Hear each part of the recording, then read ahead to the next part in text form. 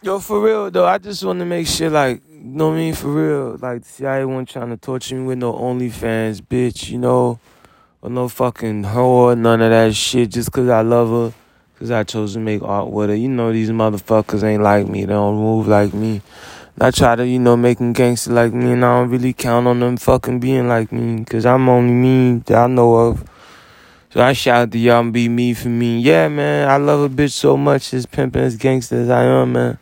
I left myself open to that shit, and like I said, I be writing books and movies about this shit for a long time, and it ain't looking too good for nobody besides me, 'cause the only reason it's looking good 'cause I'm gangster, and I don't trip over no hoe being no hoe. You feel what I'm saying? So yeah, man, shit gonna be fun, 'cause I really ain't want the love story to work out and shit. I don't really trust bitches.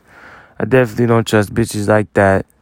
You know, I'm gonna keep it pimping, man. It's gonna get amazing art coming from that situation.